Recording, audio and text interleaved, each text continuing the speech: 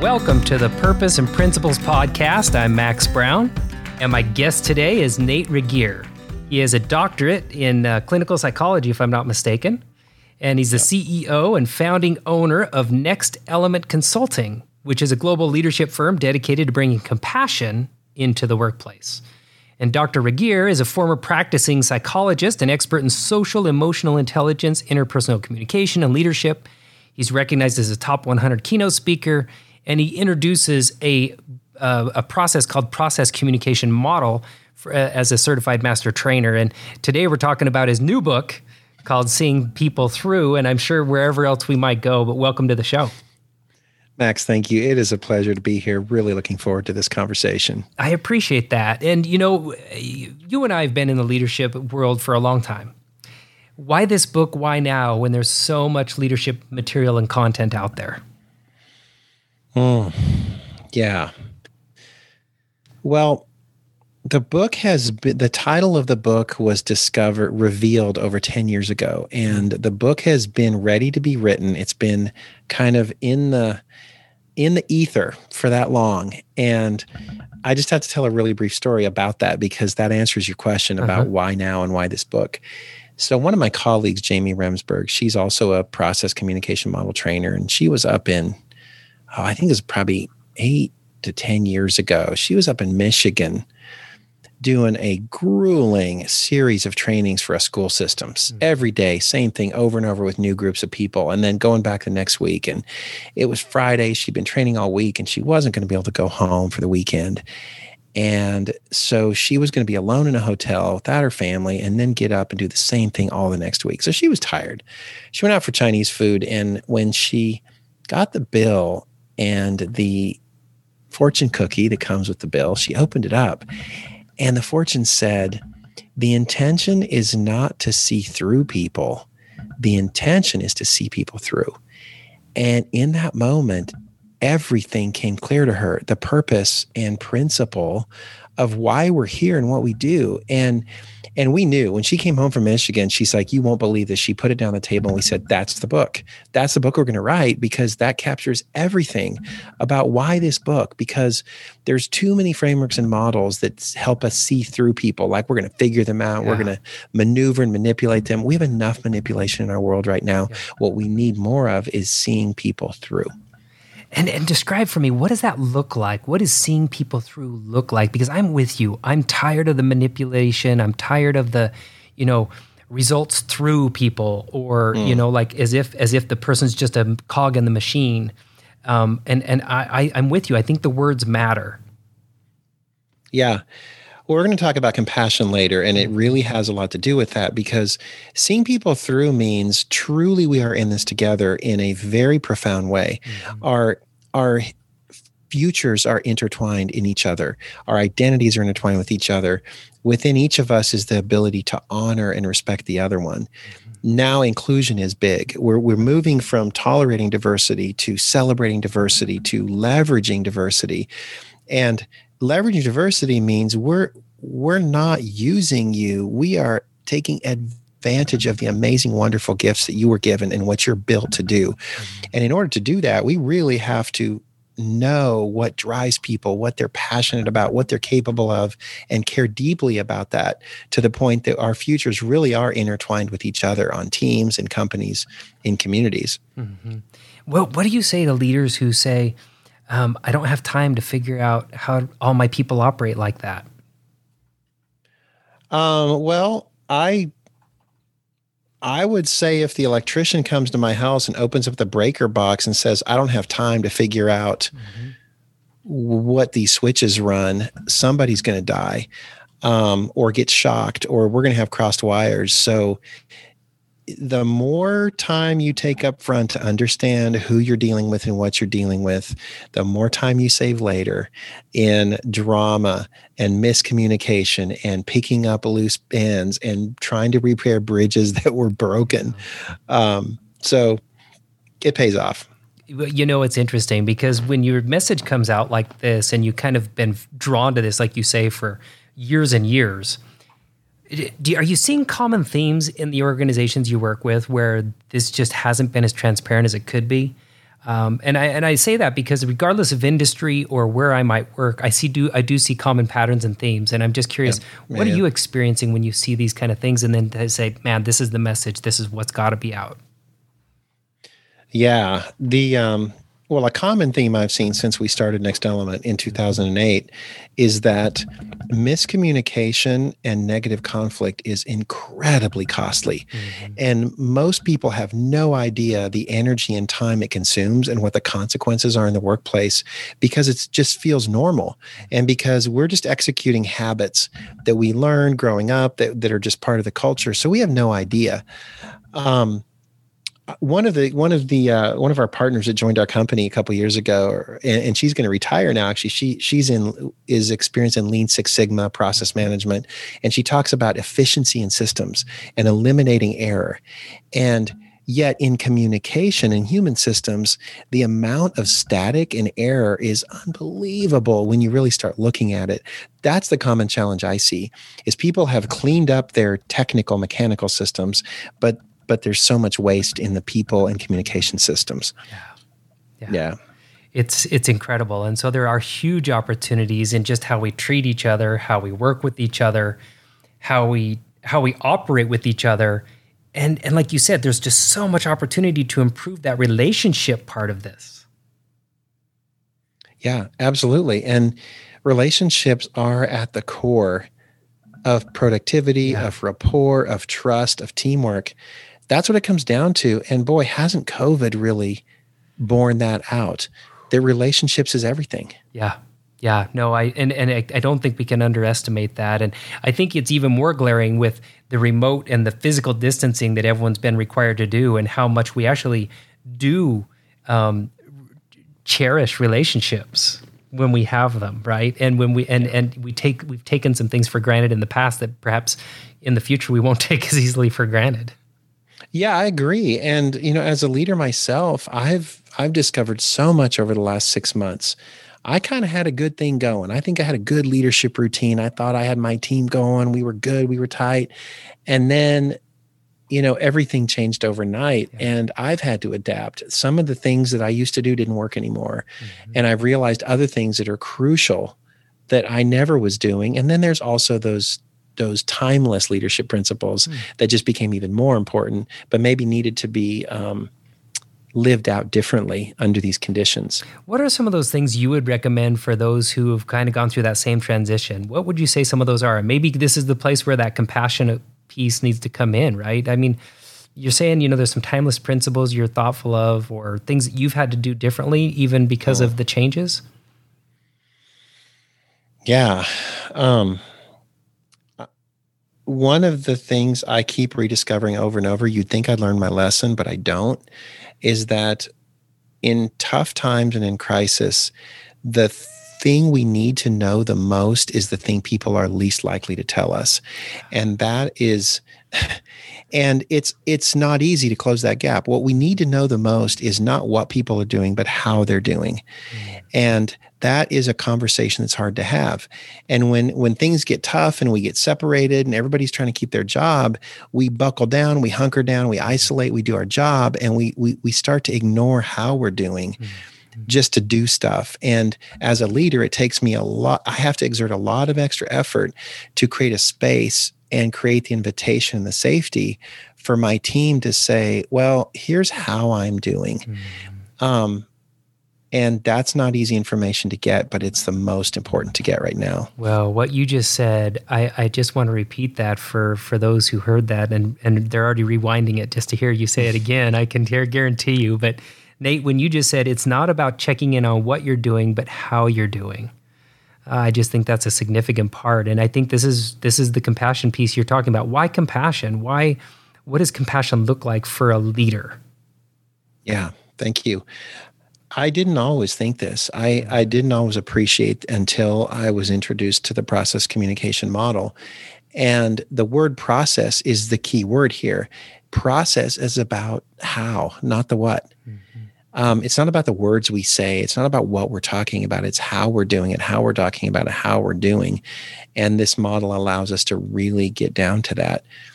But why compassion? Because most people don't understand compassion. Most people are practicing, they think they're practicing compassion, but they're not. And most people idolize or look to role models that are supposedly so compassionate, and they're not. Because if you go look at the Latin root of the word compassion, it means to suffer with, compassion, to suffer with. It doesn't mean to suffer instead of. It doesn't mean to suffer in silence. It means to suffer with. We're struggling alongside each other. And so that completely, when you really dig into it, completely changes what compassion really is and what it looks like as a daily practice, as a daily habit with ourselves and with the people that we lead. Yeah, that's a big deal. I agree with you. And for decades, I've been sharing that same fact, that it means to suffer with. What does that actually mean for all of us? And what does it mean to suffer with someone, to be in real service to that individual? And I think there's real power in that.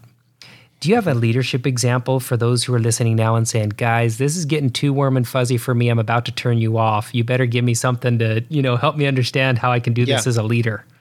Yeah. Well, the good news about compassion for most leaders is it actually is way more than the warm and fuzzy that they thought it was. We mostly think empathy, my heart goes out to you, kindness, gentleness, generosity, Mother Teresa, Gandhi, Jesus, whatever. Or we think of it as this servant leadership, serve. Never think of yourself. Don't let your ego get in the way. It's all about service to others.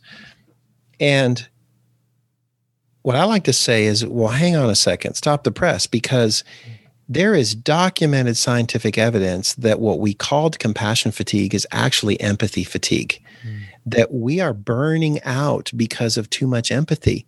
We're carrying too much of other people's pain, too much stuff that we can't control, stuff that we can't fix, and probably shouldn't anyways. And it drags us down. But compassion is an act of working with someone in a spirit of dignity to build value, to build capability, to build accountability. And this joint process is incredibly rewarding. And medical evidence even shows that people that practice a more of a dynamic, accountable compassion, actually it triggers the reward centers of the brain like a dopamine hit, and it's energizing, and they feel more purposeful and more valuable. So there's a lot more to it than that. But yeah, I think we need to really get clear about what we're talking about here and what the behaviors are. Yeah, I do too. And I think that what that looks like for different people is going to be an important part of this conversation. And, this next question, it might actually not even, you kind of addressed it by saying that how compassion is actually very, very positive for everyone that's involved. But what do you say to those who say, man, if I'm compassionate, I'll lose my credibility as a leader, or I won't be able to hold my people accountable? Yeah. Well, I would say you're not practicing compassion then, because compassion includes shared ownership for problem solving. Compassion includes accountability to other people for our behaviors. I was working with one of the largest car rental companies in the U.S., and we were part of an initiative to create a more trusting, collaborative work environment virtually. And we were working with their call center managers who were struggling to hold accountable their call reps that had to meet quotas, meet criteria, and do all this stuff virtually. And what we come to find out is they were being too nice. They were so understanding, so caring, so empathetic, trying to offer solutions, giving them second chances. And what they were missing was the part of compassion that is, wait, we both struggle, not just me. There are guidelines to meet, and I can hold you accountable and talk about deadlines, talk about commitments in a way that doesn't belittle you, it doesn't attack you, it doesn't threaten you, and I can be a resource in a way that doesn't rescue you and create dependence, but I am a resource to help you become more capable. And so when they started actually living full compassion in those relationships, they started looking forward to performance conversations, and these call center reps started meeting their quotas and then coaching others to meet their quotas, and personally feeling grateful for that. So I would say to all those people that think compassion is too soft, it is, because you're not practicing the full extent of it. Yeah, and for me, the flip of what you just described, the positive energy and the way that people look out for one another in that kind of an environment, versus the competitive nature of other places where people don't trust one another. They don't want to help each other on client calls because certainly I don't want you to succeed more than I do. I don't want to even give my secrets of my sales process to anyone else because I just want to show that I'm capable and I'm the winner here, right? Yeah. Or worse yet, a performance outcome or a performance review where only the top 10% succeed and everyone else is kind of on a different scale, and who knows what happens if you're not up there at the top 10. And those who are listening saying, well, now you guys just don't like to compete. I beg to differ. I just think that the way we set up the competition, the way we set people up, you can't tell people go and do great teamwork and then create a system where they're all competing and don't trust each other. Yeah. No, absolutely. And this whole field of incentives, motivations, how do we create environments where people thrive and collaborate? It does get into personality differences because competition, just the word competition, will excite some people and others will wilt and run away.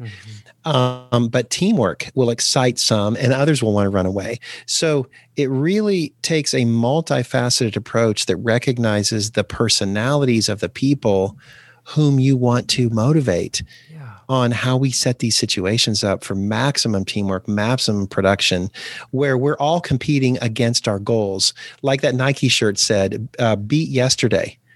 That's who we're beating. Yeah. Realize that we're on the same team here. And that we should be working together, right? Yeah. I think what you make a really interesting point there, because I think there are times when we rely too much on a personality profile that might take us a little bit off base, or like any good tool. I think sometimes all the tools that we have in our toolkit, if you will, can be used or abused. I often say, are we weaponizing the tools that we have at our disposal, or are we actually using them in a way that actually helps us, whether it's an incentive or a recognition or an award of some sort or a personality profile? Yeah, I'm with you. And this weaponizing is something that we see, and it's not always intentional. One of my mentors told me once, I'm a clinical psychologist, so I studied lots of models and frameworks, and I studied them all. He said, remember, the map is not the terrain.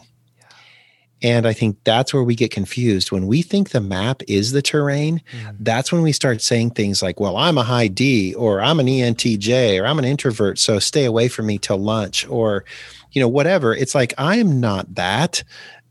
It's just a modeling or a framework of the terrain. So that's where models can have problems, where we don't realize that learning about myself actually increases my response ability.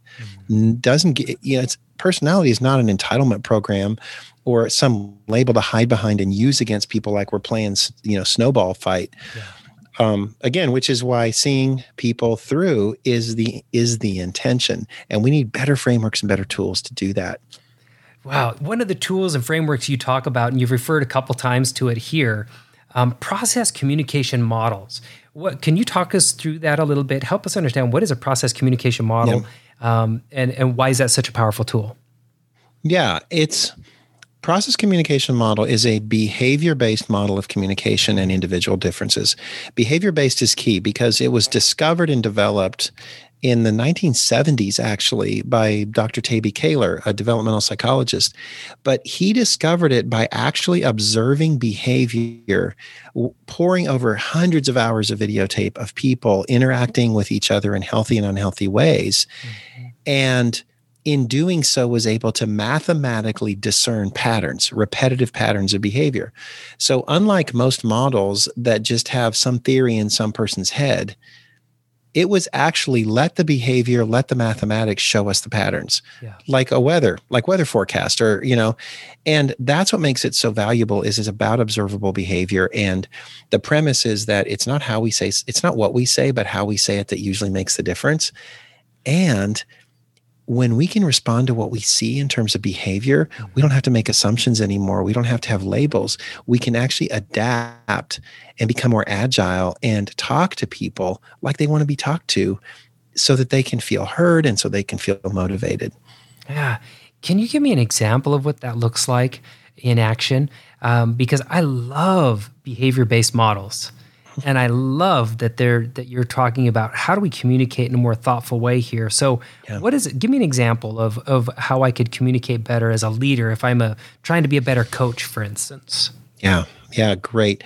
So today I was coaching a leader, has a lot of different hats, but this leader their strongest personality type. There's 6 types, and we all have all of them in us to a different degree, but the strongest one for him is called the imaginer.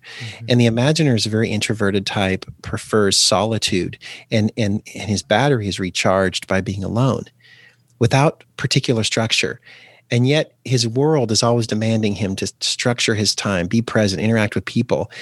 And so he has learned how to do that, where he can have his alone time, but when he's interacting with some of his students who have a strong rebel personality type that's very spontaneous and creative and playful, he has to adapt his language. He has to have a lot more body movement because they respond to the visuals, a lot more slang. Like instead of saying, okay, it's time to switch activities, seem like, all right, yo, we're going to the next thing. And they can hear that. But if he says it's time to move to the next activity, the thinker personality types in the room will like listen because they're very time structured and they like that. And the others won't even pay attention. So he's learning how to talk differently depending on who he wants to hear it. It's interesting because now we're asking leaders to be able to be thoughtful enough that they can pivot and change and meet the language where the listener's at.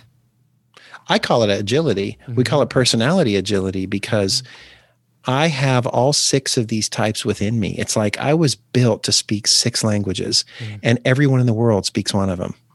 And so agility means mastering my own personality so that I can access and mobilize these different energies in me so that I can talk your language. So it's kind of like go into a white elephant gift exchange, right? And I pick that gift for each person, but it's a white elephant. So I don't know who's going to get it, right? So it's all about how I wrap it. Because I want my buddy to pick that one that totally they're going to hate, just to make them mad. So it's all in the wrapping. And so I think great leaders, what they realize is I know what I want to say, but how I say it has to be adapted. And I have to get agile in how I do that because the way the message is delivered makes as much difference as the message itself. So how does this differentiate from a personality profile, perhaps another profile that's out there? How does this, is it just another way of saying, hey, at least I understand where I come from, but I'm not trying to overuse the model or overuse, how I'm being described in one of these 6 ways, but it is a way of helping me frame how I show up. Yeah, it's much more than just awareness and knowledge. It's about specific behavioral skills to then implement what you know into what you do. Okay. And so most other models, I don't really see anybody bridging the knowing doing gap. There's a lot of knowledge. Oh, I'm this, blah, blah, blah. I have these preferences and I know these people like these things. And I might say, great. So will you show me how your processes and procedures have been adapted based on that? Or let's go to his office and I want to see how you talk differently to him because of that. And they have this blank stare. So most models or how they've been presented never answer the question, so what, now what? Yeah. And that's where it matters. So let me put that to you as we're kind of winding things up here today. Make sure that we keep in this game. What's the next for you? What's so what, now what for you? I am fascinated by what are called kernels, behavioral kernels. There's a lot of research been done on this idea of what is the minimum viable behavior that will cause an effect, that can achieve something. And I spent all my academic career learning how to make things as big and complicated and look so smart as possible. And I spent the rest of my life trying to distill it down into the simplest little things people can do that will make the biggest difference. That's what I'm passionate about when it comes to compassion and when it comes to personality differences is what is the simplest, easiest way we can say things and what is the smallest nugget that we can give people that will make the biggest difference. I'm appreciative of this conversation today, and I'm grateful to be speaking with Dr. Nate Regier on his new book, Seeing People Through. What would you want people to remember as a result of this conversation today? I would say that and we've heard this before, but move from the golden rule to the platinum rule. And the golden rule says, do unto others as you'd have them do unto you. awesome in theory. It's great for empathy. The Platinum Rule says, do unto others as they would have you do unto them. That's a whole nother level because it involves me leaving my comfort zone and really learning about you, really understanding your world. And then I can truly be a servant leader. Nate, thank you for being on the Purpose and Principles podcast today. You're so welcome. It's been a pleasure. Thank you. I really appreciate it. Where can people find more information if they'd like to get more? Well, we have a website dedicated to the book, seeingpeoplethrough.com, and that's a great place to start. If you're curious, there's all kinds of places you can go from there and get in touch with me. Terrific. I appreciate that. And to all our listeners out there, thanks again for listening in today. Be safe, be healthy, be wise. Have a great day.